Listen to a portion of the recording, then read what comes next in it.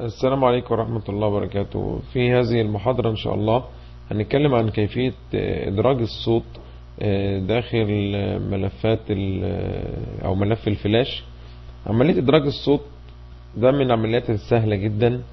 أولا هو الصوت عبارة عن ملف بيكون من نوع MP3 أو MP4، وبعدين بنعمل له import كأنه صورة. بيقول لي import ايه؟ اقول له import to stage او library. نفرض ان احنا هنوديه المكتبة، فبروح اشوف الصوت فين مكانه اهو، بحدد مثلا لو هو على سطح المكتب، وبعدين اقوم رايح مختاره ده ملف الصوت واقول له اوكي. هو دلوقتي راح في مكتبة الفلاش. لو انا عاوز يعني اتأكد ان هو موجود في مكتبة الفلاش ولا لا، بروح على طول لي من ويندو وبختار لايبراري اهو، باجي ابص الاقي فعلا في هنا ملف ايه الصوت موجود اهو.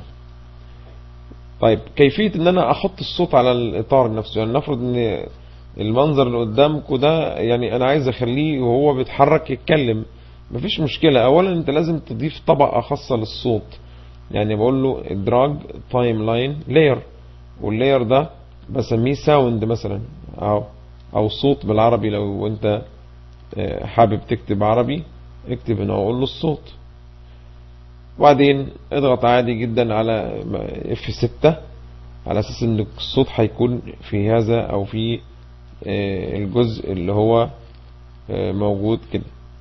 ومن المكتبة روح اعمل له ادراج اهو من مكتبة الفيلم، قول له كوبي ثم بيست لصق كوبي، وهنا اقول له بيست. هو راح طبعا راح فرده على طول اهو.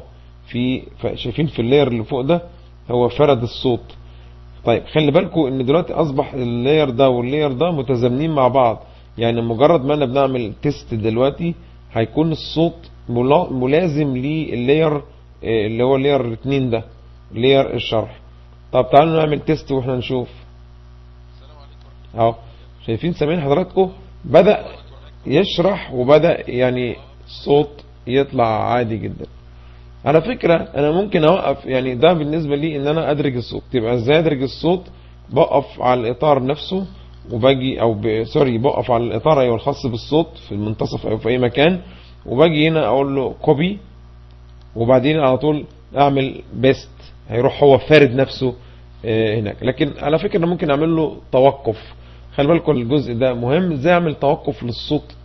عاوز اخليه في زر اول ما اضغط عليه يعمل له ايه عملية توقف. بعلم الزر ده واقوم رايح ضغط على F9 ثم اون بريس. لما اضغط عليك هو بيقول لي طب عايز نعمل ايه مضغط عليا. في هنا امر في اخر الاوامر الخاصة بالتايم لاين كنترول، هقول له ستوب اول ساوند. يبقى الامر الخاص بيك او الامر ستوب اول ساوند ده من الاوامر اللي بتعمل ستوب للصوت، بحيث ان حضرتك دلوقتي لو جيت تعمل تيست اهو شايفين حضراتكم ايه اللي حصل تاني. انا اول ما بعمل تيست بيتكلم الصوت بيشرح اهو، لكن لو ضغطت على ده خلاص الصوت انتهى. ستوب كده يعمل له ستوب. دي طريقة إضافة الصوت للفيلم بتاعنا أو الدرس بتاعنا، عشان لو حب من حضراتكم حب بعد كده يعمل عملية توافق بين الصوت والصورة، ويكون شكل كويس قوي لما تكون هتبدأ تعمل يعني درس تعليمي يكون فيه صوت